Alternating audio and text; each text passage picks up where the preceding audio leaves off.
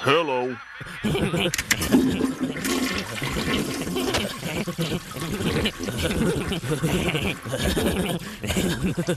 That was cool.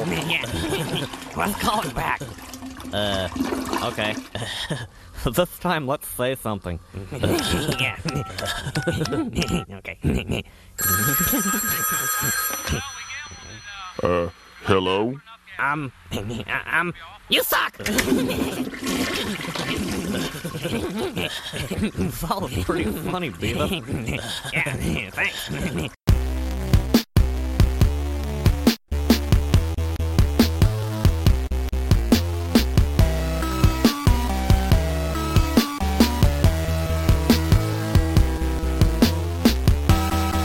Coming to you from beautiful upstate New York, this is the Slam Tilt Podcast, a show about all things pinball. I'm your host, Ron Hallett, here with my co-host, Bruce Nightingale. Hi, I'm your sexy phone voice. You want to have sex with me? Press 1 for live phone sex. Press 2 to give me your credit card. Wow. What a intro there. That was incredible, Bruce. It is, isn't it? Yes, if you remember from our previous episode, this past Saturday was the Silver Ball one anniversary. Anniversary number 1. And how did it go, Bruce? It sounds like it went pretty well. It was a madhouse. Ron was there for an hour and a half. I didn't get to say hi to him except for hi and bye. Mm-hmm. It was the busiest we ever were. It was very nice seeing all of our friends and family came out, and I'd like to thank everyone very much. It was really nice. Oh my, yes. And Bruce was yelling a lot, so Yes. hence his voice is totally shot. Yep, so it's going to be me in the background today. And this is episode 119. We are at the third flash this week. So the third flash, what's the third flash, Bruce? It is the RAM check. The 5101 RAM chip at U8, or U8 and U13 on Stern MPU 200 boards. Yes, it is. So that is our third flash. But we're not alone this week. No, we're not. We have a guest. Tell us who we have, Ron. We have Jim Swain of The Sanctum. Hi, Jim. Hello. How are you? Whereas most people just call him Jim Sanctum, it seems. At least on the forums, it's always just Jim Sanctum. You are synonymous with The Sanctum. I don't mind that. So why It's a don't good thing. It's a good thing. So why don't you tell us, I'll use the Bruce line, what got you into this crazy hobby? And it's same as everybody, kid playing his games. I think Big Game was the first game I played, and used to play in bowling alleys and everything. And then one day you figure out, hey, I can own one of these things, and it's all downhill from there. And that's it. There. Thank you, Jim. Next, we That's will. So how did they, for those who don't know, there was a location in Connecticut called The Sanctum. It's a hotbed of pinball in the New England area, and they have the 24-hour tournament once a year. So why don't you tell us how that all got started? I moved to this state about 8 years ago. I came from Maine, and I actually didn't even know who JR was or any of the people up there yet. I hadn't really discovered the hobby side of the aspect of everything. I was just playing at, the pizza places and stuff like that. So I moved to Connecticut, started finding a few people here and wanted to do some leagues or something. So we started playing some leagues. A friend of mine started the Sandy Hook Arcade after the stuff that happened there to give a free place for kids to hang out. And so we started doing some stuff there with him, just helping out him. And we ran a season of the NEPL, the New England Pinball League there. And then that was a temporary place anyways. And then from there, we moved to a friend's garage and had a season there. And then Mike over at Automated Services, the pinball store here, he actually lent us his showroom for a season. And at that point, we just kind of got tired of bouncing around from place to place. So a couple of us got together and said, we've all got games. Let's find a cheap place and put them all in there. And we can run our leagues and everything else out of there. And it's just kind of grown out of control from there. How did you find the location? It's an interesting building. It is a very interesting. When we first started, we were just thinking, we were using people's garages a lot. So all right, let's see if we can find like a cheap storage unit somewhere and, rig up some power or something just to, once a week meet up a few people and play games. And that wasn't really panning out. And then we just briefly started looking at commercial properties and just found that place. And it was just like, all right, yeah, this is perfect. They don't care what we're doing here. And, we're not going to bother anybody. And it's worked out really well for us there. We got pretty lucky with the location, I think. And they have freight elevators, which is always a good thing. Very handy. Loading docks and freight elevators. And you have not always been in the same place in the building. You have moved at least once. Yes, we were on the third floor, which was very brutal. It gets to be like in the 90s up there consistently. And the roof isn't the greatest either up there. There's many roof leaks. And then we moved down to the second floor from there. We ran a small Kickstarter because we were outgrowing that space, and the community, really pitched in and really helped us and made it so we were able to set up a unit on the second floor with the electrical and everything we needed for what we were doing. What was the size of the original area? The original area was about 1,000 square feet, and we're at 21 or 2,200 now. So the 24 hours at the Sanctum would be rather difficult. Probably impossible in the old location, I would assume. Well, we did it, the first year we did it was up there, and it was 1,000 square feet. We said, all right, let's try to see if we can get 40 people. And we did eventually manage to find 40 people to do it. And we had a good time. Not everybody knew what they were getting into going into it at all. Some people didn't realize they had to be there all 24 hours. And then the second season, we were in talks with the building of moving to the second floor already. And we were supposed to be in our, 2,200 square foot unit. And so we said, all right, let's try to expand it, and we'll go to 64. And the people that were in that unit were going through some probate courts and stuff like that for liquidating all the assets. And we weren't able to get in there in time. So we were stuck in the 1,000 square feet with 64 people and 30 machines. But we managed to plow through it. And then shortly after that, we were able to move down to the other unit. So how did the whole 24-hour thing start? Because it just seems like this insane concept. What sane person would want to do that? There was a group of us. We were hanging out at Chuck Webster's Wicked Pissa pinball pit tournament in the summer that he used to throw every year. And we were just hanging out in the backyard and talking. It was a group of us, me, James Calcia, and some other people. And we were just like, it'd be ridiculous if, get people to play for 24 hours. And it was a joke, and we didn't really think too much of it. And then, we went back and started thinking about it a little bit stronger. And Mark and I started really trying to think of is there a format that people could play that whole time? And even if you could, what would get them to play that whole time? And I think we managed to hammer out something fairly decent as far as a format. And the format is match play. Yep. Very similar to Pinburg. Basically, 3 games definitely. Instead of 4. Yep. And less breaks. Yes, less breaks. That is true. It's basically playing the whole weekend of Pinburg in one 24-hour lot. And it is quite insane. It is quite insane. It is. And it surprised me that as many people want to do it and keep coming back to do it. And it's a nice little family almost now. Yeah, it's was it 100 max? Yeah. That you go in there now. Walk me through, what is the typical preparation for that event? Because you have, you pick, banks of games. Yeah. Because it's not like every single game there is in a bank or is used for the 24-hour.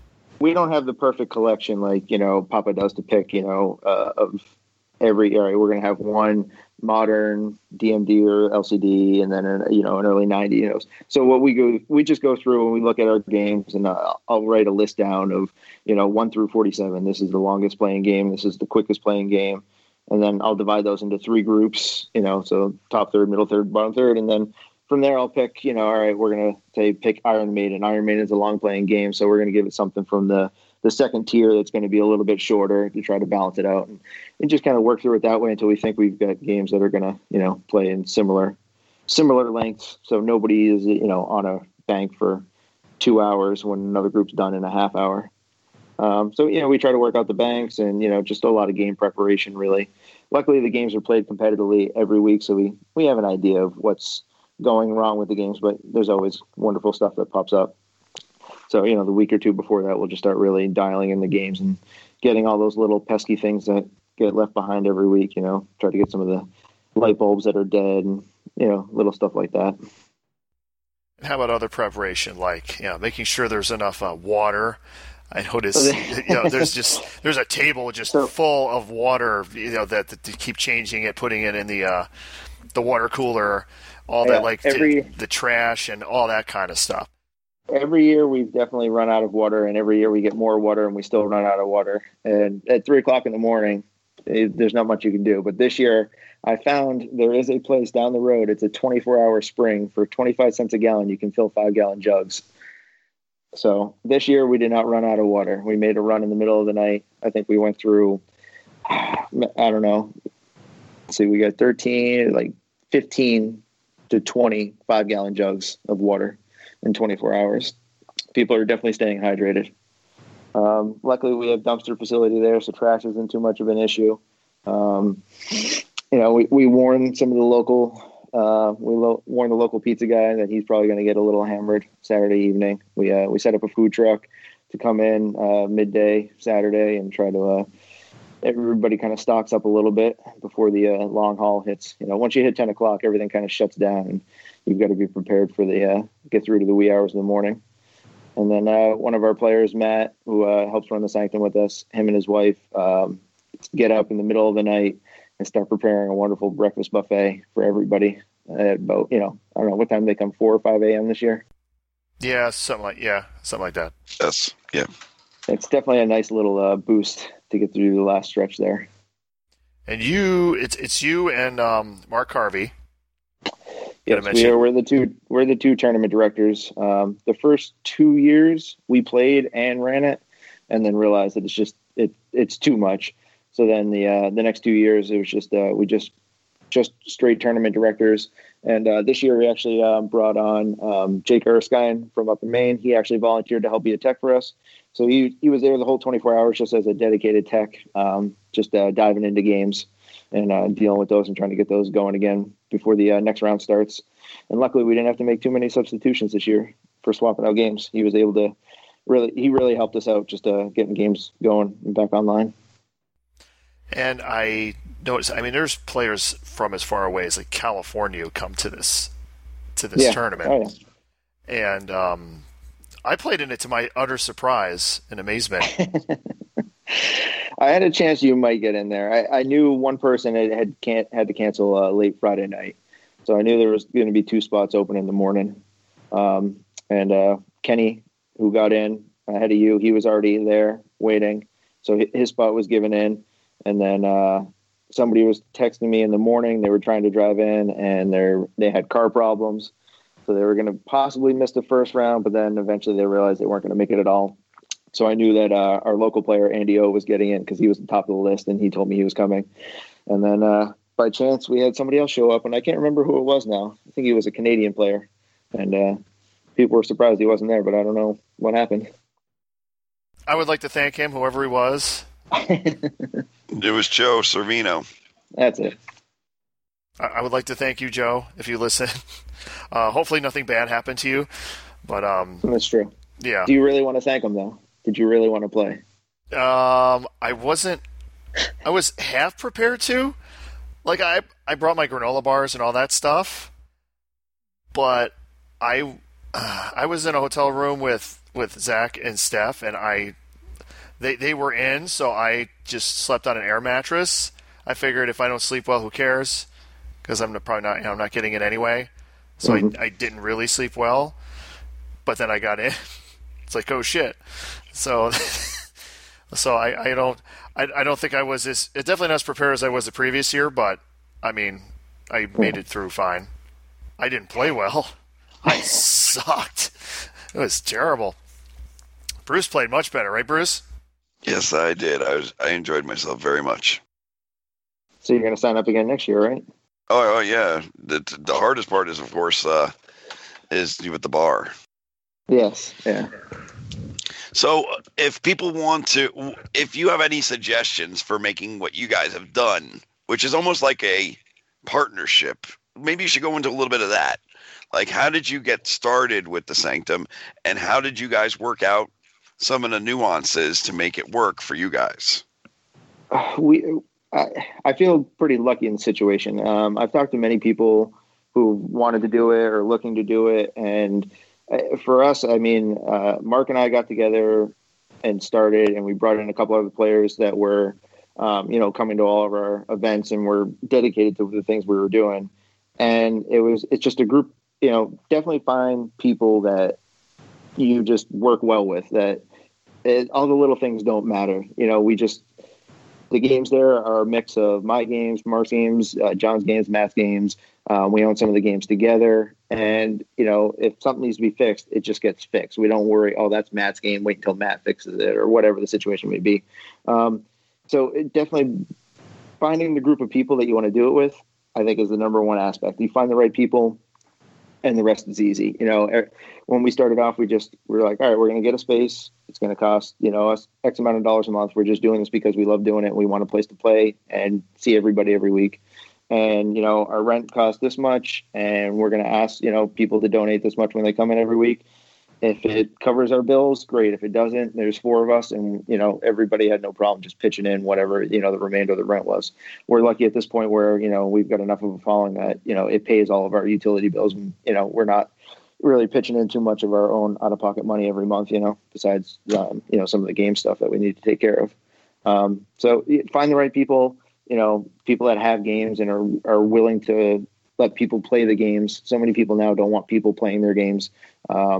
And, just make sure that everybody that's wants in has some sort of skill that they can bring to the table. If it's a guy that's got 4 games but doesn't know how to work on them and doesn't know how to do anything else, it only goes so far. You can have 100 people donate games to you, but you can't take care of all of them yourself.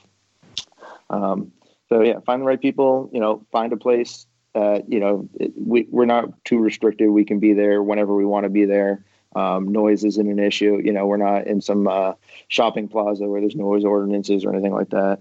And just the community. It's all about the local community. We have so many people that aren't necessarily directly part of the Sanctum, but help us out every week. We got some people that Monday nights they take the trash out, or if I'm not running something, because I'm out of town and somebody else is opening up, then, one of our local players will just run a casual tournament that night to, just to keep everybody happy and playing. It's the community. It's the community that we've grown here is just amazing. If you find the people and build something, like, they will come. It's just, it's what happens. So if I'm happen to live in Meriden, Connecticut, where the Sanctum is, and I just find out about this, what's the usual schedule? Like, when do you guys open? Monday, every Monday night except for major holidays like Christmas, Memorial Day, stuff like that. We're open. Doors open at 6:30. I usually close the doors somewhere between midnight and 1 o'clock, and we start. We'll always have a tournament or a league going on. If we're in league season, run for 8 weeks, and then if we're not in league season, we'll have knockout tournaments and stuff like that, and those always start at like 7:30. Doors at 6:30. We'll start whatever tournament or league we're running at 7:30, and then eventually kick everybody out by 1 o'clock. You have an interesting league name, because originally they had the New England Pinball League, but I think when the Pinball Wizards arcade closed down, a lot of stuff kind of started to get splintered. Yeah, our league used to run around 200 players, and it was set up to everybody was invited to finals as long as you played enough weeks. And that was at Pinball Wizard. They had 100 machines. Space would definitely get tight, but everybody was invited. And, some seasons we'd have 130, 140 players show up for finals. And it was a bit chaotic, but we managed. And when they finally couldn't get their leases renewed properly and everything, and then decided to close up, things started changing. So we tried some format changes, and we were the next biggest facility around, so we would run finals. But as far as the New England League goes, you got players in the middle of Maine that need to come all the way down to Meriden for finals. It's a bit of a haul. So it wasn't the best situation. So things started getting a little disjointed there and trying to figure out new formats and stuff like that. And it got to a point where the league was getting very, very big. There's a lot of locations.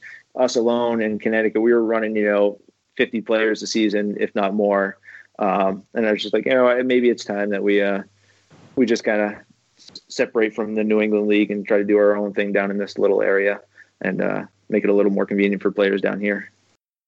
And the name of the league is? It's the C.R.A.P League. The C.R.A.P League. That's C.R.A.P. and stands for Connecticut, Rhode Island Area Pinball.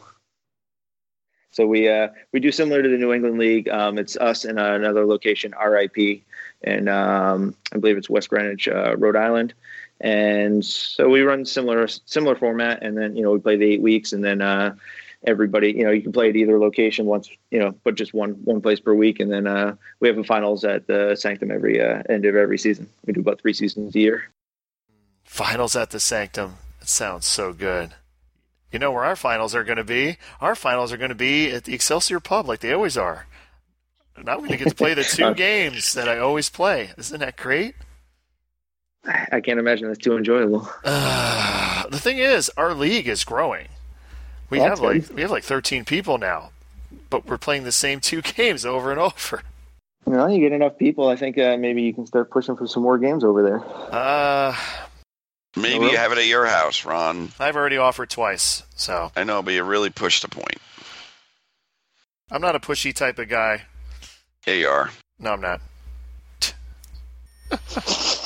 So, let's see. What else is I going to add? Well, the 2 games we have at my league are Simpsons Pinball Party and Twilight Zone. So the question everyone wants to know is, are those games better than Viper? Let's see. I really want to enjoy Simpsons, but I can never get far enough in that game to really enjoy it. The layout it's not a fun shooting layout. I'm going to pick Viper over Simpsons. All right. I'm sure Bruce is going to hate me saying this, but I will give Twilight Zone over Viper. Sinner. I agree. I'll give them. I'm totally opposite of you guys. You'll take Viper over both of those? No, Simpsons over Viper, and then Viper over Twilight Zone. Maybe I just need more time on Simpsons. Maybe I need one in my house. You do. Do you have any games at your house, even though you have 50 games plus at the Sanctum? I have too many in my house, most of which are the non-working, broken games that I'm trying to bring back from the dead. But I did manage to set up a small little bank of games. I moved into a new house not too long ago, so I have currently set up Bally Atlantis, a Gottlieb Duotron, Stern Stingray, Lord of the Rings, a Pennant Fever Pitch and Bat, one of the only System 8s, and I did have Elvis, but I just actually took it out to put it up in a pop-up art gallery for the month of December. Oh, there you go. Excellent. So I always mention Viper because we had a whole segment on Viper a few episodes ago. I've softened on Viper a little bit, and that's People one thing. Slowly come around. Yeah, that's one thing you have over Papa. You have that over Pinburg. Pinburg, you can't play a Viper, but you can play a Viper at the Sanctum. So how'd you get that thing? I actually stumbled upon it. I wasn't searching it out. I mean, I wanted one eventually, trying to get all the turns, but there's a local guy who's got a large collection of games, but he prefers the older games, EMs and stuff like that. See him at Allentown. You guys might know him, Alex Nagy. Yep. Yeah. So he's in the area, and a couple years ago, I had made a trade with somebody and ended up with a Gottlieb Sure Shot.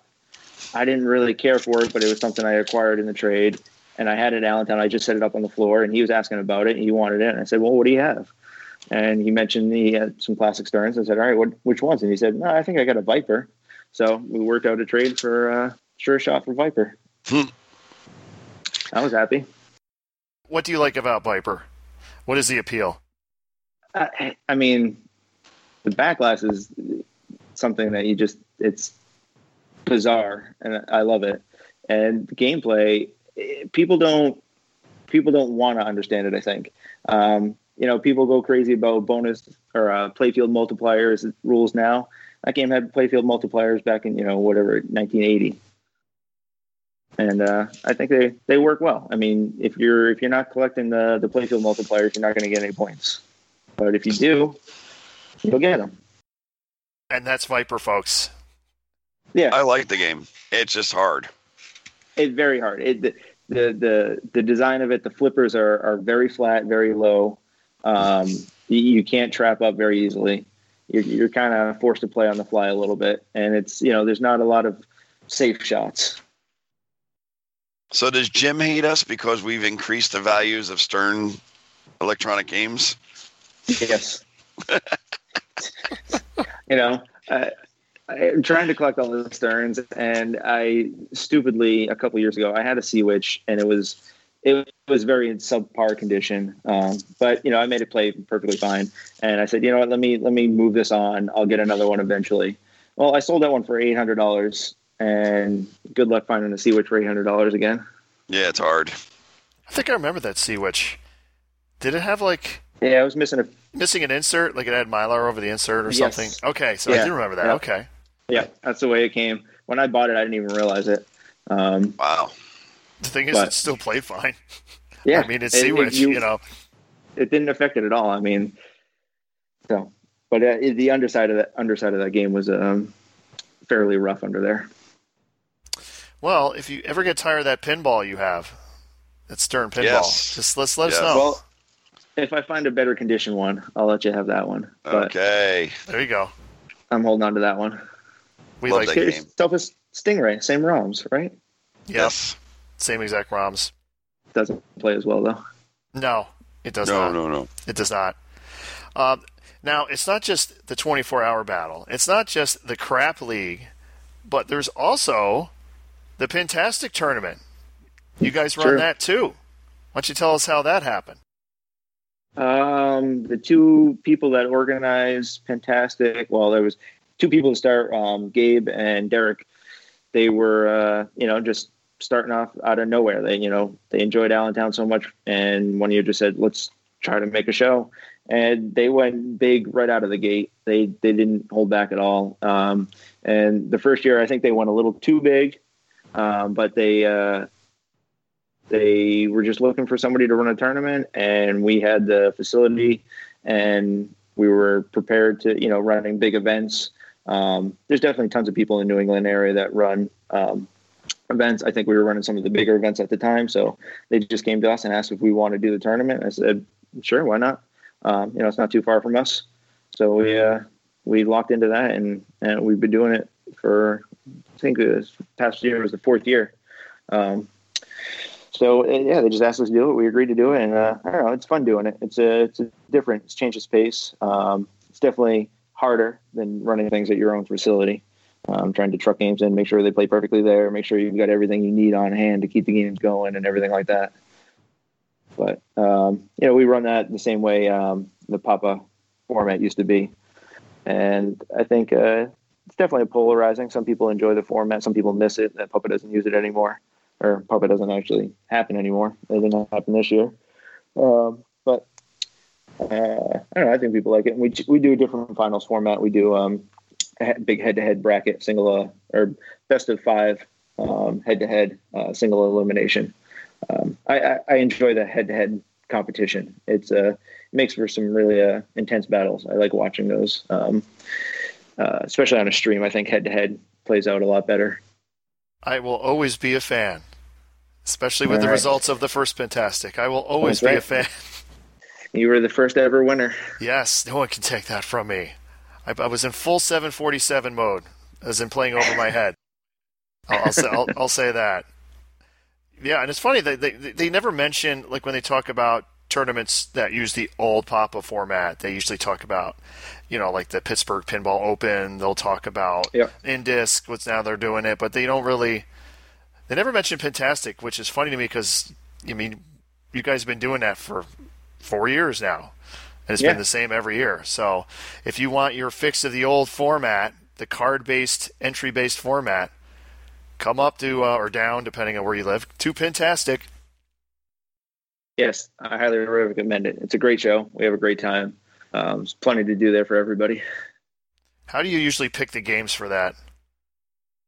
So far, we go through our collection, and we have not used the same game more than once. So we've had 4 years of it, so we've used 48 different games so far. So next year, we got to find another 12 games that are also different. But we try to mix it up. I don't want a tournament with 10 Sterns in it, or all Bally DMDs, or all EMs. It's a card-based thing. I want something that everybody can play. We don't run a classics tournament on the side. We just dedicate all our effort into the main tournament, and encourage everybody to play in that. So we stick with that, and so we try to make the bank of games reflect everybody's skill set, but not give it so that you got to pick 5 games out of the 12. I don't want to have 5 EMs in there, so some guy who is amazing at EMs can just go and play all the EMs and never have to play any of the other games, or somebody with that just loves the new Stern games. I'm not going to have 5 new Sterns in there so they can just hammer on those. There may be 3 games in your wheelhouse that you're confident on in your favorite era, but then you're going to have to pick 2 oddballs that are just not something up your alley, and prove that you can play those games as well. When you collect the list of those games, do you write down, okay, which one of these is Eric Stone going to destroy? Yeah, every year it's it's always a different one. Scorpion, the one year it was Dirty Harry, certain ones that you just get ridiculous scores on. Yeah, I think Transporter, he was also on that this year with some crazy scores.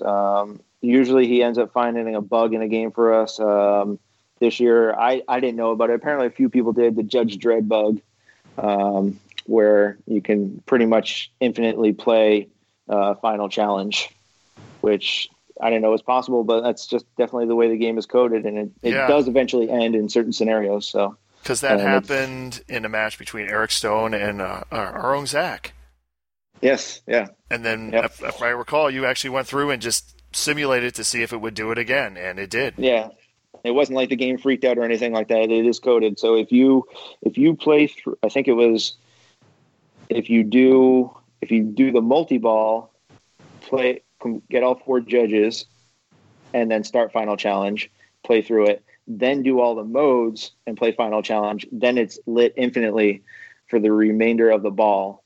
And then when you drain, start of the next ball, it will also be lit, but it will only play out one time. Once you drain out of it that time, then it turns off finally. So maybe we can get Soren on that to fix that one. Yeah, because the playfield that's a fun playfield. I enjoy it. There's definitely a few things about it that the upper area, there's a lot of shots, like the blackout ramp. There's really no need to shoot that blackout ramp except for blackout mode. And you can have some really good fun combos shooting up there, looping and crossing over and stuff like that. But it's not really worth anything. Where's Radical? Where's my Radical? Mark did just get a Radical back. I believe he's putting it in the bar in Westerly, Rhode Island that he runs called Flipside. So I think that's where it's living currently. Okay. And make sure it has Soren software on it, which fixes a ton of issues. Those ROMs were burned about 3 weeks ago for it. Nice. Excellent. So yeah, those ROMs definitely look like a good improvement on the game. Yeah, one thing I wanted to bring up, you are also an excellent player. We should bring that up. Well, I think a lot of it just comes from playing in so many events because you run so many events. It tends to inflate numbers, I think. Okay, so you suck. All right, I put that down. Yeah, I'll take that. When I compare myself to a lot of the local players we have here, they can routinely kick my butt every week. I mean, I think if you were you guys no, you didn't come out to the pre-tournament, but we have this 11-year-old kid that plays every week, Ashton, and he crushes all of us. He came third in the pre-tournament. I know Ashton. Yeah, he used to be on Tim's stream all the time. He was, yeah, and he was at the first stop. Yes, yeah, that's right. And he commented when I won. It's like, well, there are his games. So that's why I remember exactly like him. Yes. It's like, what do you expect? They're his games. Like, well, he's got a point. So since we did this segment, let's do it for Jim here. Although I don't have any games actually in mind, but I'm sure Jim does. Game you like, game you hate. Give us a game you like. The game I like, Stern Elvis. It's one of my top games. Really? It is. I mean, theme does a lot for me. I definitely enjoy Elvis a lot, but the layout, Steve Ritchie, I think he did a great layout there. It's not too much like one of his, it doesn't remind me of, it's not exactly Spider-Man or Star Trek or anything like that. But it's a well laid out layout. The rules, which were done by Dwight, but still done very well. There's no one way to play that game. You kind of want to go for everything. There's no reason to just sit there and play Jailhouse. You can get points out of it, but you're not going to get great points out of it. You want to go through the whole game. And I think they did a great job with the whole theme with Graceland and everything. I enjoyed the game a lot. It's one that won't leave my collection. Now, game you hate. Man, there's definitely some out there that I hate. Let the hate flow through you. I'll give Bruce some love. Gottlieb Dragon. I like a lot of the system ones, but Dragon it looks cool and you want it to be good, but it's just nothing is fun to hit on that game. Agree. Bruce will agree with any. So, Bruce, any new games that you hate lately? We know you hate Dialed In Now, and you hate TNA. Yep. See, TNA is a good game. No, it's not. It is. It's not. You can pick them up cheaper and cheaper now. All, 3 of them that have gone for sale? Oh, there's a lot more than 3. Brian Broyles was trying to sell his, and he was begging people at $5,600. I don't know. It's going down, baby. I like it in co-op mode. Oh yeah, it's a lot of fun. We definitely have players that'll do that. I'll catch them all the time. I really don't like it as in a 4-person match. Just the lock stealing just gets annoying. Just gets really annoying. It does. I mean, if they do steal the locks, it's a lot of chopping to get back into a second multi-ball for that ball. So it's a little discouraging, but I mean, it's only 3 shots to start up in multi-ball again if somebody stole your locks. Any more hate, Bruce? I'm always hateful, you know me. Okay. Any love? Any new loves? Oh, I got Blackjack back, so that's a return to the love. I played it at the Sanctum, and then one fell into my hands again, so boom, had to get it. That was a great game that surprised us. It's one of the might have been the first game that we bought as a group before we even officially started the Sanctum. Mm. And it's that and Globetrotters are 2 games that will never leave the collection. All right. So is Blackjack better than Viper?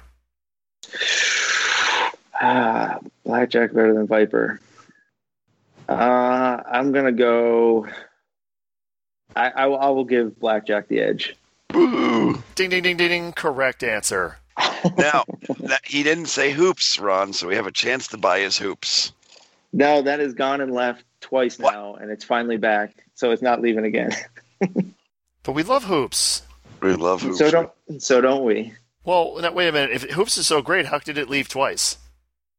It was the original purchase was with an agreement from the previous owner that he could take it back whenever he wanted, and so that happened. And then it's a long, confusing story, but it's back in permanent hands with us now. Mm. All right, because we all love hoops on the Slam Tilt podcast. Yes, we do. It's simple layout, but you shoot both sides, and the rules are good. Yes. It doesn't have any of the wacky Gottlieb, steal a score or here's a random million for nothing. Even Zach likes it. I mean, what more do I need to say right there? It's going to be one of the 6 games he likes. Ooh. He likes more than 6. I mean, he's... Yeah, Star Wars. No. He owns, 50 games, so that's at least 50 he likes, right? He probably owns a couple that he doesn't like. He just owns them. Or he's working on it for somebody else, but yeah. Yeah. Did you know I got to play Star Wars this weekend, Bruce? And the usual reaction, there is none. Yep, that is the right reaction. That is Oh, the right no, reaction. not you, too. Oh, man. I was, when I first saw it, I was just not, I was like, eh. And then Mark bought one for the bar. He had it there for a while, brought it over to the Sanctum for a while. And every week there was a group of us. We would try to enjoy it, and all we could do was just make fun of it. We couldn't enjoy it. It's not fun to shoot. It's very fun to shoot. Oh, totally wrong. Incorrect answer. No, correct answer. Thank you very much. Of all the Steve Ritchie games, are you going to pick that one to play? Thank you. I He like knows Star it, Enoch. Wars. I like Star. Okay. Star Wars. Is it better than Viper? No. Oh, no. Wow. Viper is Correct better than answer. Star Wars. Oh, Correct my answer. goodness. Oh. I had like $5 billion on it. It was so fun. It's so awesome, Bruce. It's not. Yes, it People are is. telling this. More people every day tell you this, and you still are You've been converted to the dark side. Stop it. But it's fun. No, it's not. Shot multipliers are awesome. No, they're not. You have 4 different hot dogs you can go for. You know, Steve Ritchie, master of the hot dog insert. How long before Stern hot dogs start floating out of play fields?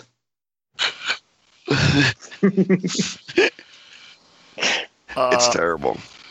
Well, so do you think the hot dog inserts are just going to fall out of the play fields? I don't know. I mean, I've seen many high speeds where they're in very, very poor shape. Yep. That was Williams. Also a top game Oh, okay, high speed. over Star Wars. But is high speed as good as Viper? I'll take high speed over Viper. All right. Me too. All right. Let's see. I covered everything here. Do you want to bring anything up, Jim, before we go to our other stuff? No, I think that's about it. You can follow the Sanctum on Facebook. Yeah, the Sanctum on Facebook or our website, tothesanctum.org. Go there. You won't regret it.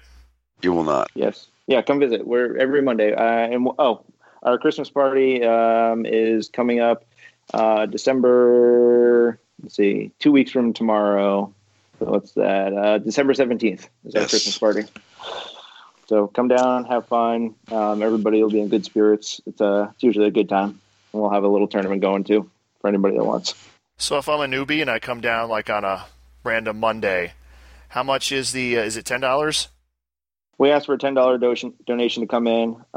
If we're doing one of our knockout tournaments, we don't charge any entry for the knockout tournaments. And I give a plaque away to the winner. And sometimes we have different companies that give us little stuff to give away as random prizes for people. So go to the Sanctum. Where's the address of the Sanctum?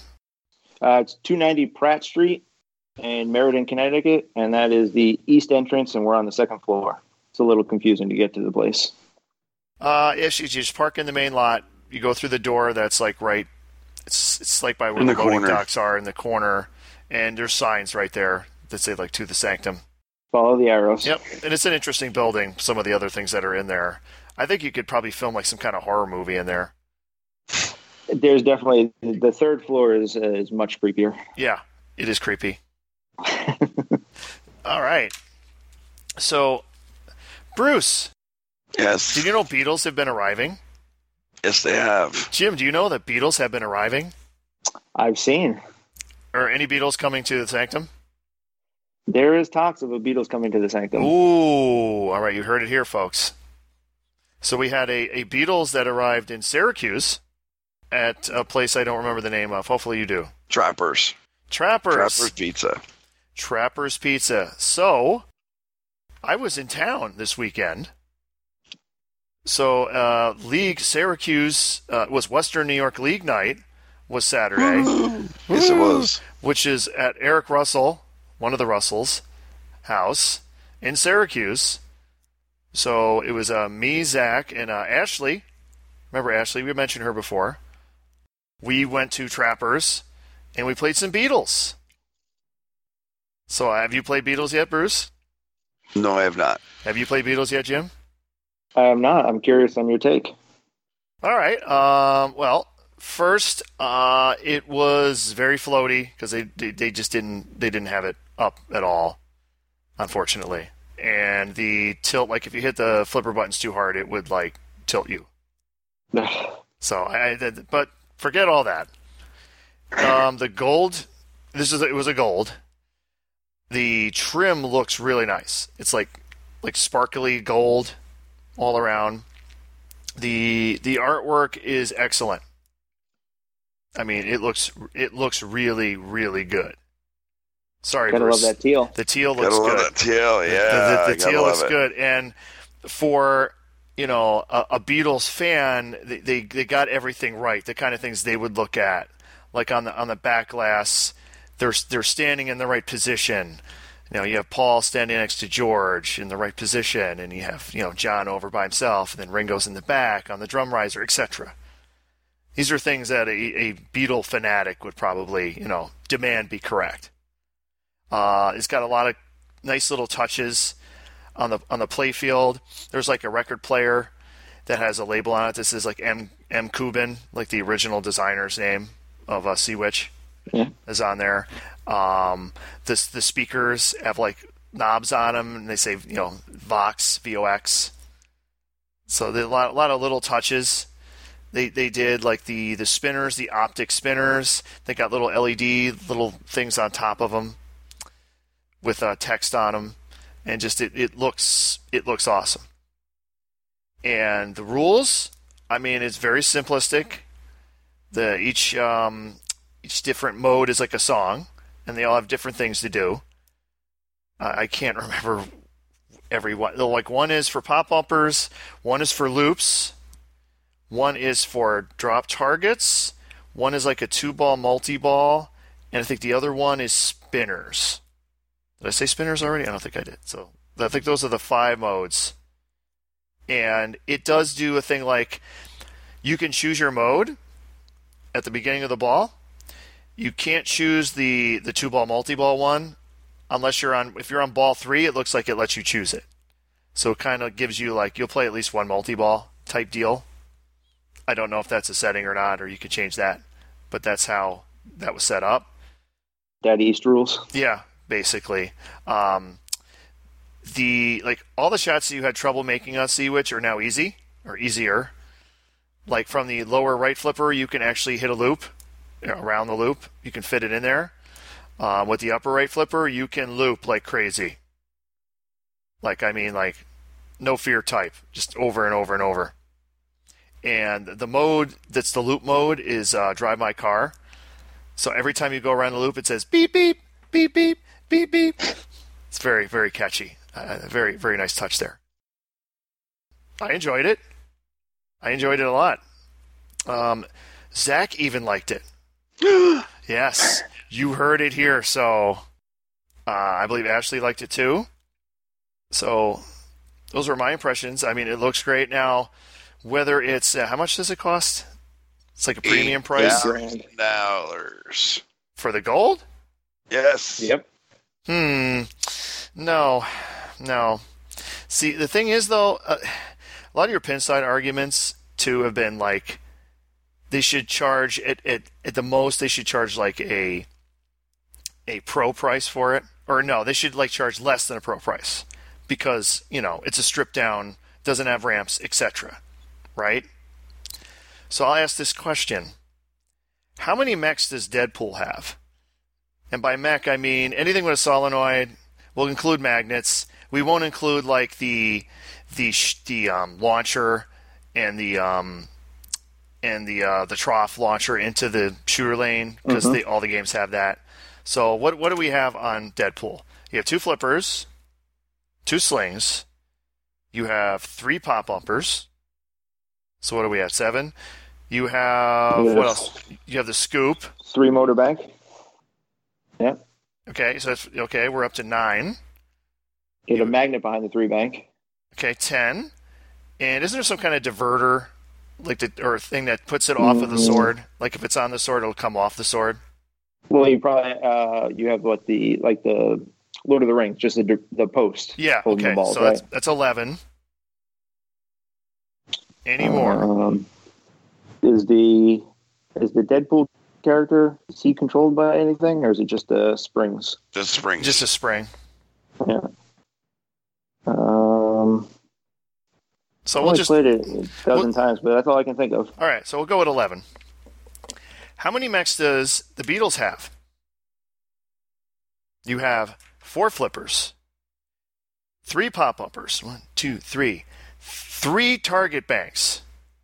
We're up to 10. You have a magnet at the top, 11. You have a magnet and spinner. We'll count that as 1 if you want. That's another 1. Is there any mechs with the behind the left targets there? Because that diverts down. No, it's not. It's just you just hit the targets down, and you hit the target, and it just falls down. Does it come down to the left flipper? Yep. Through the lane? Yep. Okay. Comes right through the in lane, underneath the plastic, which is interesting. So basically, it has the same amount of mechs. Actually, I think it has more mechs than Deadpool. But no ramp. But no ramp. Okay. But I think the argument that continually is like, it's so cheap to make. But it's really not. But is it $8,000 worth? I don't think it is. No, you're paying for a license and a limited, even though the golds are limited too, but it's not an open-ended like a pro. No, but I mean, I enjoy playing it, and there was another Beatles I knew of that arrived at the world famous Rock Fantasy. Yeah, Rock Fantasy. Yeah. Okay. So it actually arrived at Tapped, which is the bar that's next to Rock Fantasy. And that was actually streamed Saturday night by the Pinball Princess Steph on her Twitch stream, which is twitch.tv/pinballprincess. That one, definitely, they had jacked up a little more, because you could tell play faster. It was definitely playing better than the one we got to play. Thanks, Steph, for playing my game and putting it on the internet. Okay, Bruce. You're just not going to let it go, are you? And I mean, it was cool that they were just getting random people at Tapped, like non-pinheads. They're just putting credits on it and saying, "Come on up and play." And if they didn't know what they were doing, like Steph was showing people, what they should be doing. It was cool. It was a cool stream. I would check it out if you want to see some Beatles, and you could hear it. Because they had a band playing earlier, but when the band was done, that's why the stream didn't actually start till like 10:30 at night, so it went till like 1 in the morning. But there was a ton of Beatles action there. You're rocking with Beatles, yes we were. See what I got to put up with, Jim? I hear it. Yeah. So going to Beatles, how do the new spinners with the Optos feel? Do they spin more? I'd say yes. Okay. They spin more. Now, how reliable the Optos will be and whether, you have any issues, who knows? But how fast it can detect those hits. Yeah, or if they... And we know how good Stern Optos are. Oh. But the cool thing is some of the little tweaks in the design. So now you can loop either way. You can actually loop with the left flipper. You can hit the right spinner and loop around. With the right lower flipper, you can actually loop it around. And of course, with the upper right flipper, you can do continuous loops. The spinner on the left is in a position where you can hit it from the lower right flipper, but you can actually hit it from the upper right flipper too if you hit it earlier enough and do like a little mini loop around that, which was cool. It did seem to consistently work. So that was, 2 spinners, in a repeatable loop shot, I was already sold. Just like Maiden. Yeah, pretty much. Just the play field, of course it feels great to play. It's Sea Witch. It's Sea Witch with any little issues with it basically kind of fixed. With some additions, like the super jackpot shot is cool, where you hit the drop targets down on the left and the left bank and you hit the stand up, and then it just falls right down underneath the plastic to the left in lane. What's the magnet up top used for? The magnet up top is like your mode start. So if you're done with a mode, like you finish a mode, it'll start playing Taxman. Taxman is kind of like the I'm not in a mode song. Okay. And to start a mode, you have to hit the center bank and the lower left bank, which spells Fab 4. Okay. And then the flasher on the top will start flashing like crazy. So if you hit the loop, the magnet will stop it dead, and the mode will start. All right, that's cool. So that's your mode start. It also is, if you're like in the pop bumper mode, when you hit a loop, instead of coming all the way around, the magnet will stop it, and it'll go into the pop bumpers. Okay. And if you start the multi-ball, if you do it right, like the one ball will stop in the magnet. If you hit the other ball up there, it'll stop in the magnet, and then it'll release both of them into the pop bumpers, and multi-ball starts. I thought it was cool. Yeah, it seems like a nice addition. So, Bruce, any Beatles coming to the Silver Ball Saloon? No. Bummer. Oh, well. I'm going to buy a translate and just put it in my C-Witch. It will be good. Oh, Jesus. He would too, folks. We had more code. We had KISS code. 1.4. 1.4, and man, it looks like a lot of shit's changed. The cities. Everyone wanted the cities to do something. You know what happened to the cities, Bruce? Mm-hmm. They're gone. They're gone. They don't mean anything like that. They just stay it. They're gone. Isn't that great? Yep. What did people say before? It was supposed to say it was changing the callouts? Yeah, that's all it does. Yeah, if you pick, New York, hey, New York, yeah, Chicago, hey, Chicago, yeah, whatever. That's all it was for. But they made the mistake of putting it in the game. So everyone thought they had to do something. I don't think there was ever a plan for them to do anything. So they just had enough, and they just said, screw it, we'll just take them out. So they did. Should have done that a long time ago. Stop the complaining. Yeah. And they've also done some stuff with multipliers, because we love multipliers. Number one, I think they made it easier to get, because what is it? I'm a little foggy on my KISS code. You have to go through 2 songs to get the first playfield multiplier. Is that it? Like the 2x? There's 2x, 3x, and then Colossal. Yeah, we got rid of ours before we ever got one of the massive updates that even implemented any of that stuff. All right, so they made it so now you only got to complete 1 song, and you get the 2x. But they made everything so it all adds up. So if you're in 2x playfield and you start say what's the Demon Multi-Ball. So you get, during Demon Multi-Ball, you get a ball in Gene's mouth, doubling everything. That's an addition to the playfield doubler. And then if you get double scoring, however that's done, that's another doubler. 2x is 2x is 2x. You get the idea. So they put that stuff in there. And I guess Love Gun Multi-Ball has really changed quite a bit. Just from looking at some of the release notes. Was that in the Star Child playfield? Yep. Or the Cairo Swordsman playfield. You want to go from IJ4 because that's what it is. Yeah. So that's KISS.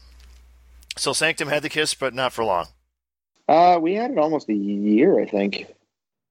I think we got rid of KISS and traded it in and got I forget what Stern. We traded in for another Stern.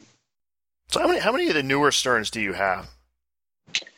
We have Iron Maiden, X-Men, Tron, 24.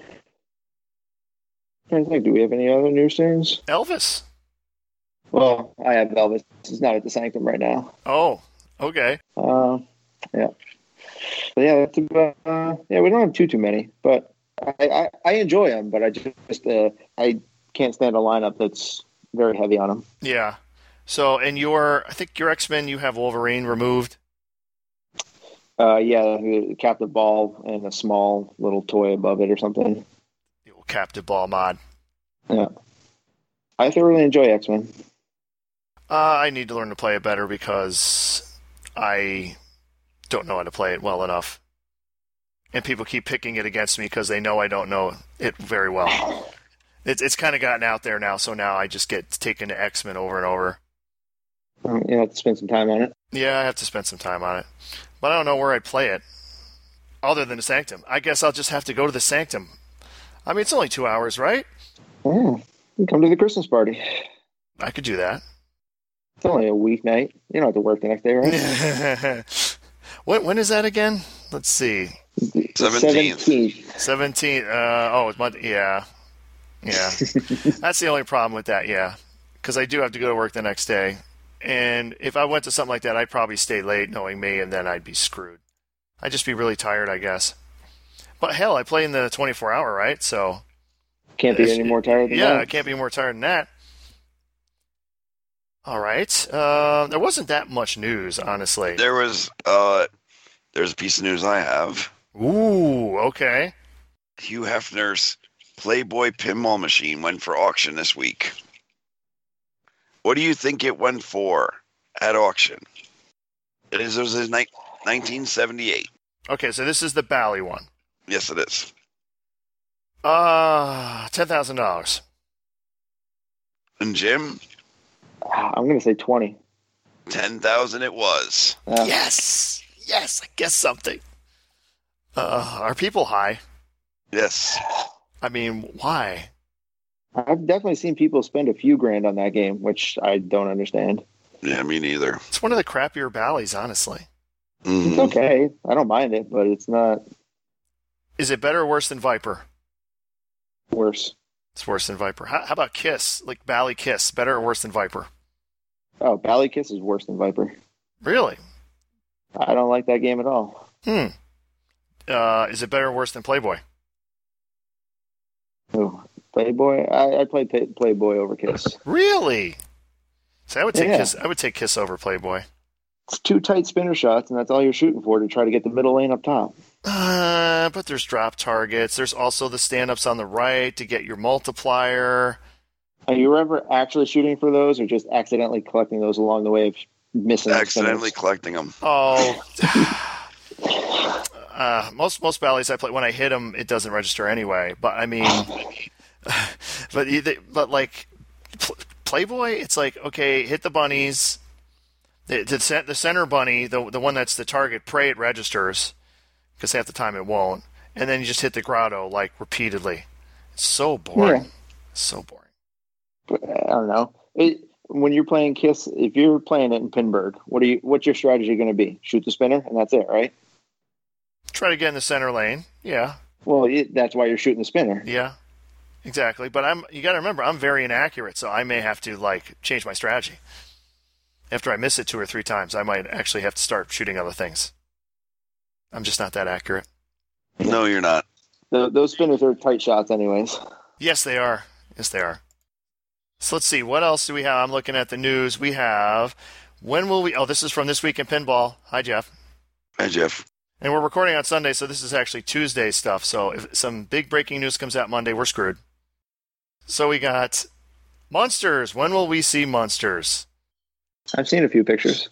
Yeah. I guess we might be able to address that. Yeah, it looks like there was a leak, a Monsters leak. Did you see the pictures, Bruce?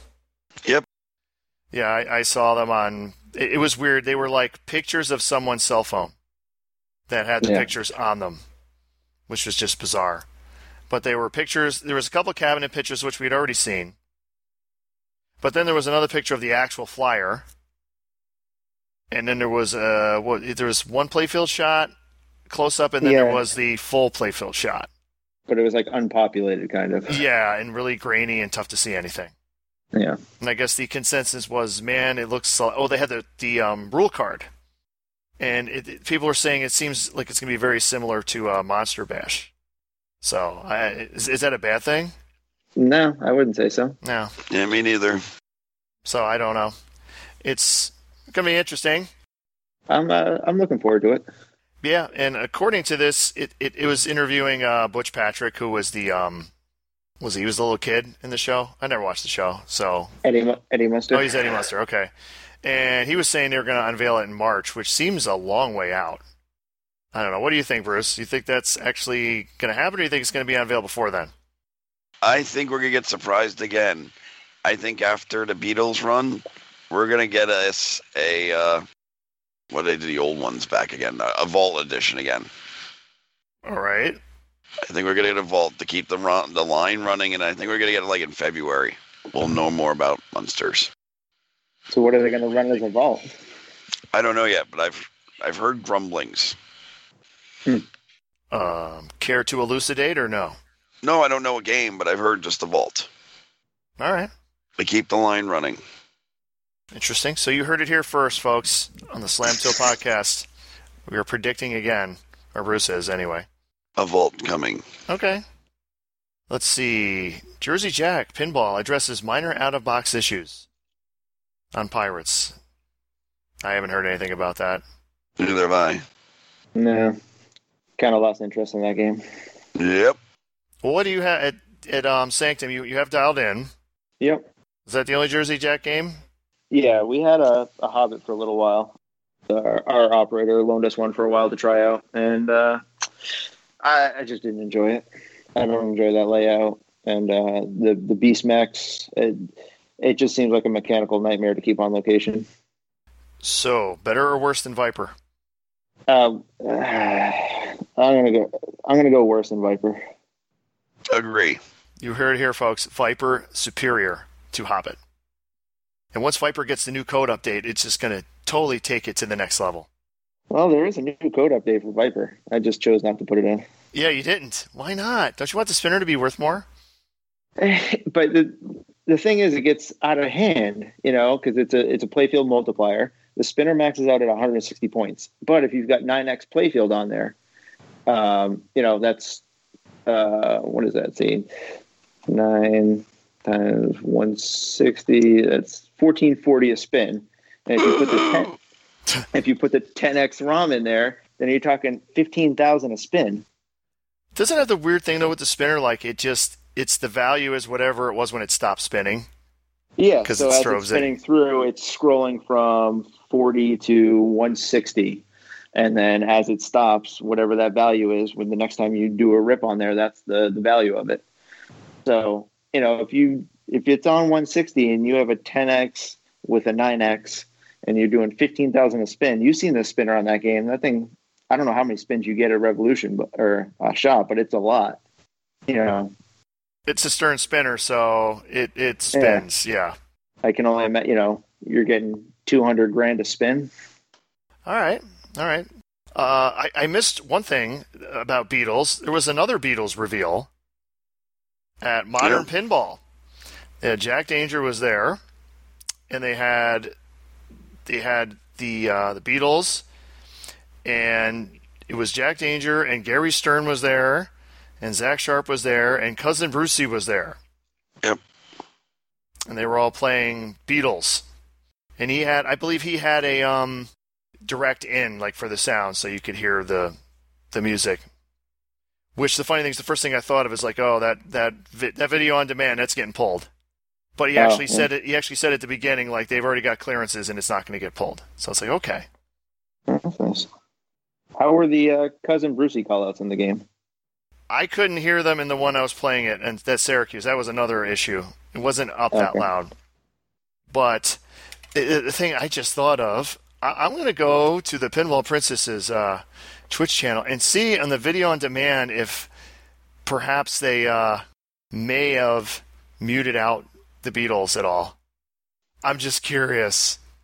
It seems to happen pretty quick to things these days. That's what I'm thinking. And usually it'll say right on the bottom, it's no.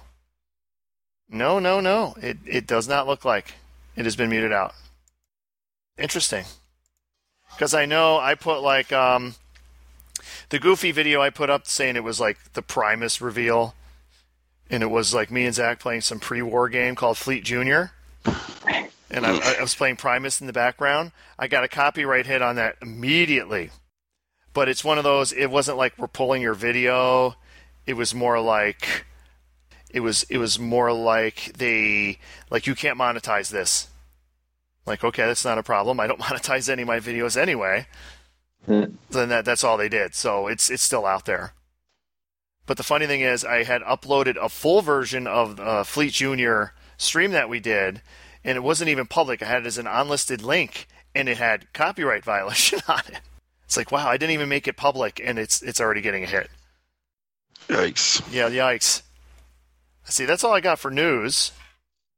I'd like to give a shout out to Jason Plord, a former guest on the show. He had won a dialed-in T-shirt in a medium size. For those who know Jason, that is not going to fit him. But he thought of me because he knows I own a dialed-in. He knows I'm a little shit that I am.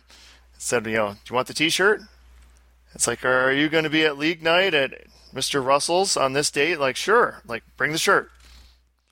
So I got myself a dialed-in T-shirt. Isn't that great, Bruce? Isn't that great? Jim, why don't you explain to Bruce why dialed-in is awesome? I thoroughly enjoy the game, but full disclosure, we are thinking about selling ours. Oh. Better or worse than Viper? It's better than Viper. There you go. I guess that's I lost in one. Yeah, it's a good game, but I haven't put the new code on. I've got it loaded up. I'm putting it on tomorrow. But as far as playing the game goes, I think you're still going to kind of go the same strategies. Which are bad? What's wrong with? They're not bad, but I just feel that the rest of I'm not really shooting for the theater stuff, or the drone magnet stuff. There's just I'm not really shooting for that stuff. Not until you're having a really long game where you've hit that stuff accidentally enough that you happen into those modes. Okay. Oh well.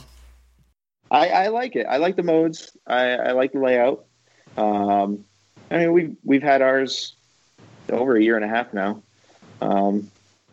So it's just time to move on to something else. Agree. Well, that's another thing about how often you find you cycling games in and out. Like I remember from the 24 last year, if you go like on the other side of where the Sanctum is, if you walk out like in a hallway, you'll see like the games that didn't make it in. Either they may be broke or whatever. And I remember seeing 9-ball. Like, ooh, 9-ball. They got a 9-ball. And then this year when I went over there, I was like, hey, look, 9-ball. It's still there. Damn it. Where's 9-ball? I want 9-ball at the Sanctum. I have a hard time trusting it in competition. Those switches, just they act up at the most inopportune times. Agree. Keeping track of the balls. I have to agree, actually. Yeah. For the more casual weekly league stuff, if something happens, I don't sweat it too much. But for a big tournament like that, I don't want to be dealing with that. It was suitable. If I needed a backup game of that era, I would have given it a try until we can get the other one back online. But I just wanted to avoid that headache. Any particular games you're looking for? You can just say it during a podcast. We have just thousands and thousands of listeners, and someone might come forward. You guys are hoarding all the Dragon Fists. Well, according to all the people who played IFPA, it's the easiest game ever anyway. So you don't want it. There. You don't want it there. That center post, it's just it's easy. Yeah. No, just classic Stearns. I'm working my way trying to get them all. I'm like halfway there, I think. Nice. And you have a stars, so that's key. That's key. I right do there. have a stars. Yep. And I got a few more at home too that are works in progresses that aren't up there yet. Well, let's just say someone has a classic Stern and they just want to get off their hands and they want to sell it to you. How can they reach you? Just message me on the Facebook page. You can find me Jim Sanctum on the Facebook. What happens if I'm not on Facebook? You could email me at ctpinsanctum@gmail.com. Just trying to help you get that collection together. That'd be nice. Any particular ones you really want? Like you probably want a Quicksilver, I would assume, because everyone wants Quicksilver. I may have to build one. I'm building 2 Electronomos right now, but I may just sacrifice one of them to be a Quicksilver. All the parts are coming around, so that's true. It's as we saw with Stargazer. It's like if you can't find one, build one. As long as you get the playfields, and supposedly the playfields are coming. Yeah, I think Mirko's doing those pretty soon. Mm-hmm. Yeah, I gotta debate whether or not I want to consider Orbiter 1 having the whole collection or not. Is it pinball or is it novelty? Novelty. Well, you could argue I mean, if you watch Bowen played it, it looks skillful. There's at least one video on YouTube that shows someone who actually figured out how to trap on it. So, I If don't you were know. forced to play it in a tournament, how would you feel? I'd be pissed. Nah, seriously, yeah, I'd be pissed. Because, yeah.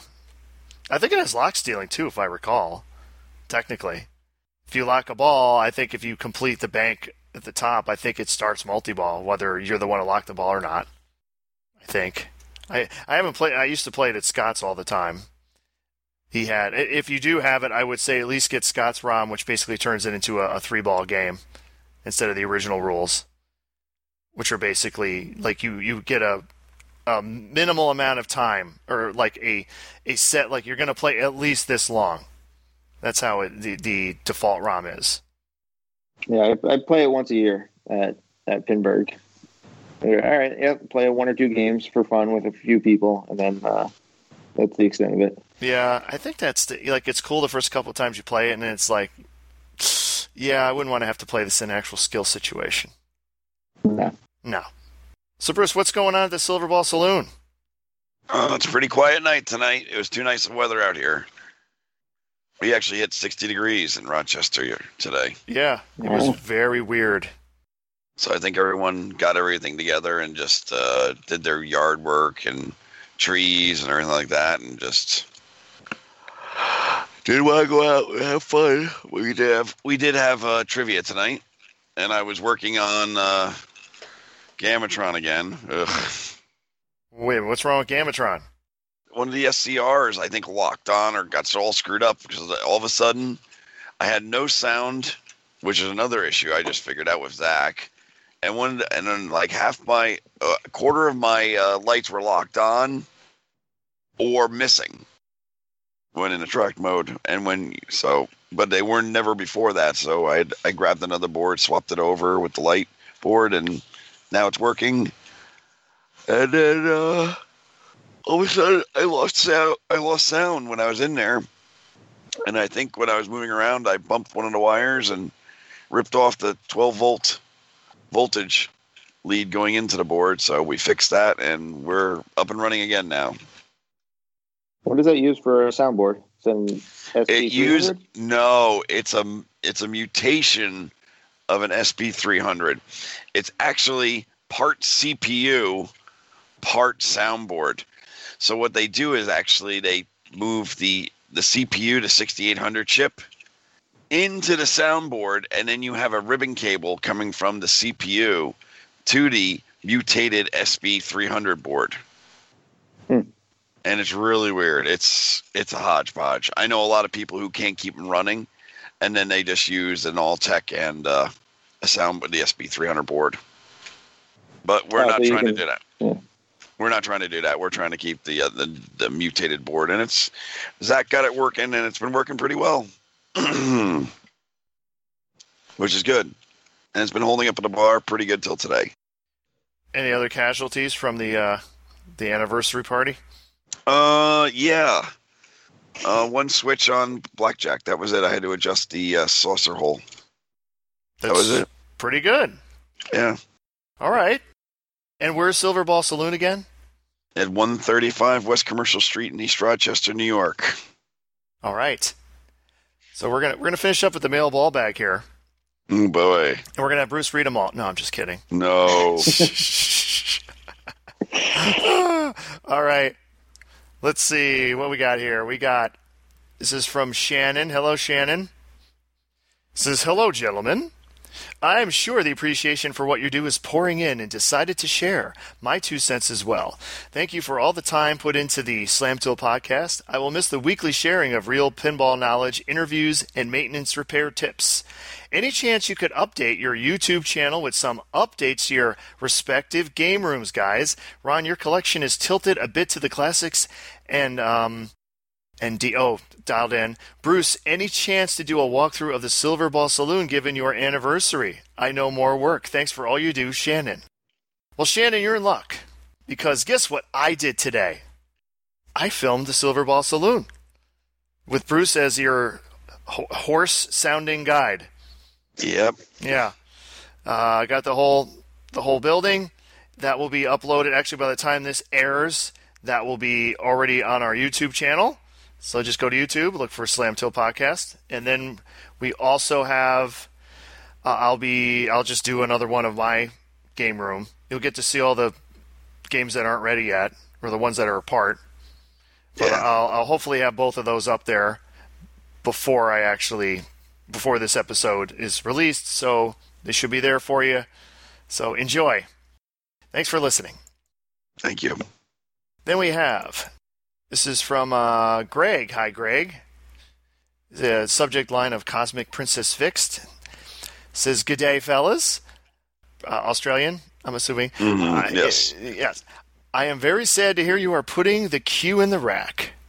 I like that. The Q in the rack. I gotta remember that one. "I totally understand and accept your decision. It is a huge amount of work, and Ron's passion has gone." Wow. Well, it's not totally gone. No, it's gone. I had somebody else comment about how you don't want to help out other people in your own area, but you complain that there's no pinball in Albany.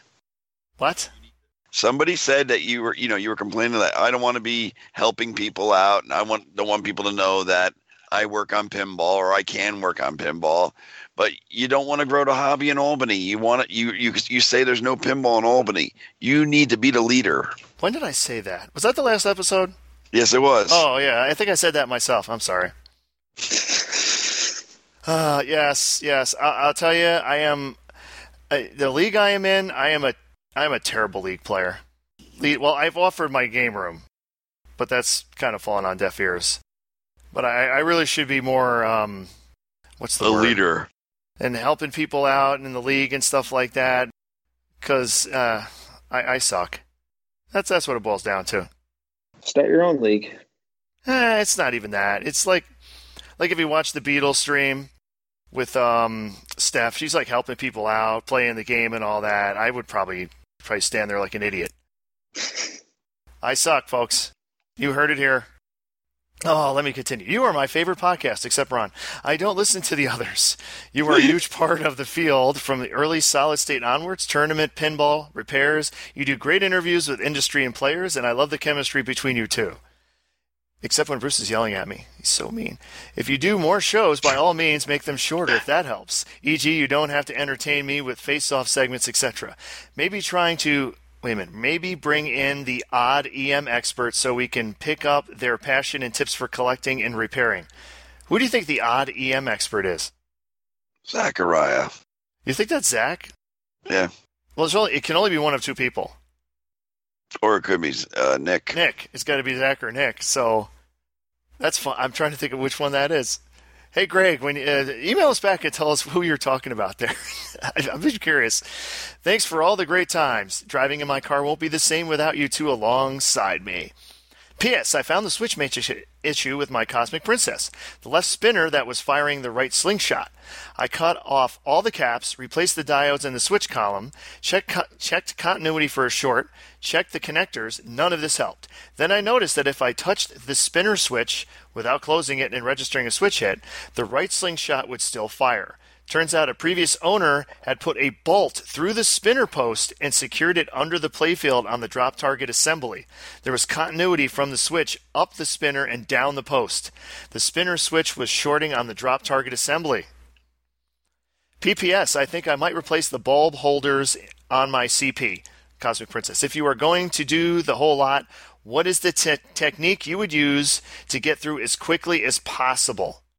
And what do you do about the bulb holders attached to a plate, e.g. the big target bank in 9-ball? I have a few that are dodgy and don't know what to do about them. Cheers, Greg. Bulb holder. Oh, he probably means the sockets. Yes. Yeah. Yeah. Get the kit. Yeah, throw the plates away. Yeah. Well, he's got a Cosmic Princess, so he doesn't really have an option. No, that's true. Yeah. You should talk to the guy who makes those. I bet he'd be open to working out, trying to make it. Yeah. Just if you search the Google for like, and I should have the site because I freaking ordered one, but I don't remember it off the top of my head. But he sells big game, and there was another one he sells too. Oh, 9-ball. He sells big game and 9-ball plates. So just look that up in Google. You'll find him.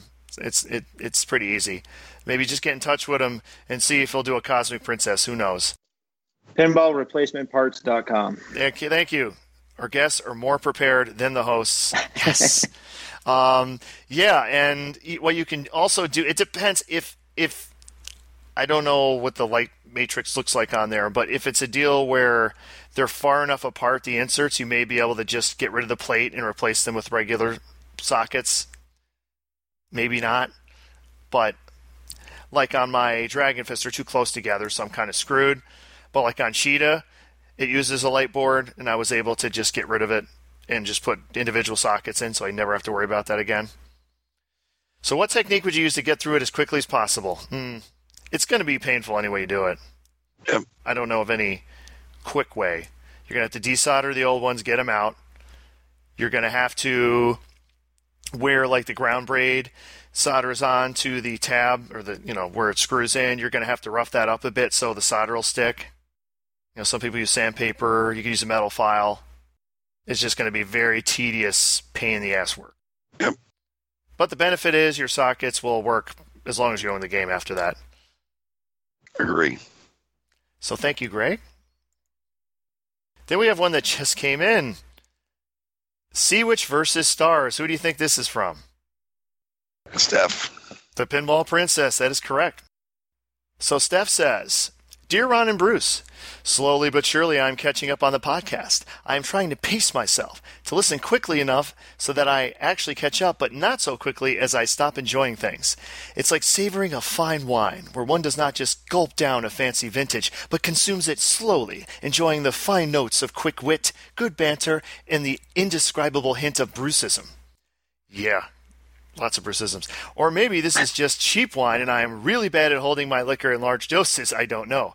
I didn't come here to write metaphors. I'm actually writing in response to something said long, long ago in episode 109 with Ryan C. In the episode, you guys had to choose between Sea Witch and Stars.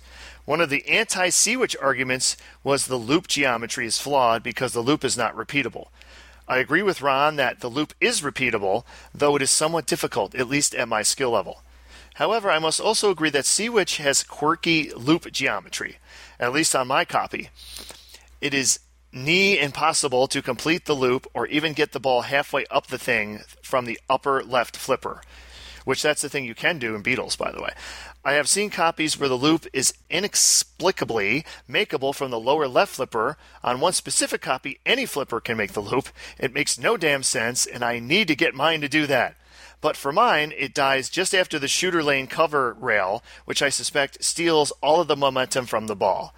I will grant that this could very well be operator error on my part, as I have pretty much no idea what I'm doing most of the time. As a critique for Stars, since Bruce said he's heard none, the placement of the lower stars irks me a bit, in particular the lower left star. I find it awkward to hit. Of course, any qualms one might have with the geometry of Stars is hard to distinguish from the small fact that the game is mercilessly brutal, and no matter what you're doing, you're a dead man walking. Looking forward to how this whole this or that pans out regardless, the Sea Witch geek in me just needed to rant for a bit. Wishing a happy anniversary, birthday, to the Silver Ball Saloon. Player 31915. Thank you, Steph. That empties out the mail ball bag. Oh. And being I hear my echo, that means Bruce is back on his shitty cell phone. No, I'm not on my cell phone. Well, what are you on? I'm on my headset. How come I can keep hearing myself, though? Because you're so magnetic and so boisterous. Okay. I'm magnetic and boisterous. Yes. Everyone loves to be next to you. Okay. I'm not as magnetic and boisterous as Kiss, obviously. I was looking at some of the crap they're charging for their final tour. Like, you could buy a guitar from Gene Simmons, Bruce, that was used in concert. Did you know that? Yeah, like every time. Did you know that, Bruce? I did know that, Gene. Thank you for telling me. How much are you charging me? Well, the price fluctuates depending on what song I played it on. What song, and whether or not it was the one I spit fire, and if any blood gets on the guitar, it costs more. Wow. I'm not making this up, by the way. I know you're not. Are you a greedy son of a bitch, Gene? Yeah, we're talking like, one was like $21,000 for the guitar. Well, no, that was the Paul Stanley one. The Gene ones were actually cheaper for whatever reason, but at least it is the hatchet bass thing. You know, his one that looks like a hatchet or whatever. Yes, the axe. The axe, sorry. Yes, the axe. How could I not get that right, Bruce? I'm sorry. Will you be watching our Fail World Tour? It's only like our third or fourth one. And I think you're into now year 2 of the farewell tour Yeah, you're going to have. Yeah, I think it's like a 2-year farewell tour. Plus, they're using backing tracks because they can't sing anymore. No, they're terrible. Yeah. Their most famous album, their live album, is not even live. I still don't understand what you ever saw in Kiss, Bruce. I don't get it. You have a lot of hate. Yes. I don't get it. I don't know. I don't either. Oh, so okay. The band Kiss, better or worse than Viper? Worse. Or wait, the band Kiss is worse than Viper. They're worse than Viper. There you go. They're not even the same. It doesn't matter. They're worse than Viper. Viper is better than Kiss. I'd rather play Viper than see Kiss. Oh yes. Oh my God, Jim! What's the matter with you? Don't you know Kiss is the most entertaining band in the universe? Oh, Wow. sure. Keep telling yourself that. Yeah, if I want to see clowns, Bruce, I can go to the circus. Well, that's up to you. I mean, they look old now with the makeup on. That's when you know it's time to stop. Okay, we stressed poor Bruce's voice enough. Yes, you have. Yes. You bastards. I'd like to thank Jim. Thank you, Jim. Swain for coming on. Thanks for having me. Go Sanctum. Again, where is the Sanctum? 290 Pratt Street, Meriden, Connecticut. Go there Mondays. Check their Facebook page to make sure they're open, but they're open most Mondays. Go to the Sanctum and the Silver Ball Saloon, which is located at what, Bruce? 135 West Commercial Street in East Rochester, New York. Come on down. We got 26 pinball machines, bowling, pool, foosball, video games, and good food. Ron had a burger today. Yep. I didn't have it at where I play League. I had it at Bruce's because it is so much better. Thank you. So again, thanks to all our friends of the show. We have, hi, Zach. We have the Riptide Pinball Podcast, which came out with their latest episode. So we have Pinball Profile, Jeff Teolis, Pinball Players Podcast. We have Mrs. Pin. We have Fun with Bonus. Hi, Steve. We have This Week in Pinball. Did I miss anyone? Am I good? No. Jeff Teolis. Oh, Mrs. Pin. I said Mrs. Pin. Okay, we'll make sure. I didn't hear it. You didn't hear it when I just... Jim, did you hear me say it? Oh, he totally said it. Yeah. Okay. Did you have me on mute? Maybe. Yeah, so Both ways. So you mute me audio, too, so you can't hear me. Yes. Okay. What? Yeah, exactly. So friends of the show, we have Joe Newhart of Pinball Star Amusements. Go to him for all your non-Stern pinball purchasing needs. And we have Flipper Fidelity, Mike Pupo. Use his sound systems in your games. He is also a Stern distributor. Thanks, everyone. This has been episode 119, The Third Flash. Say goodbye, Bruce. Goodbye, Mark Smith.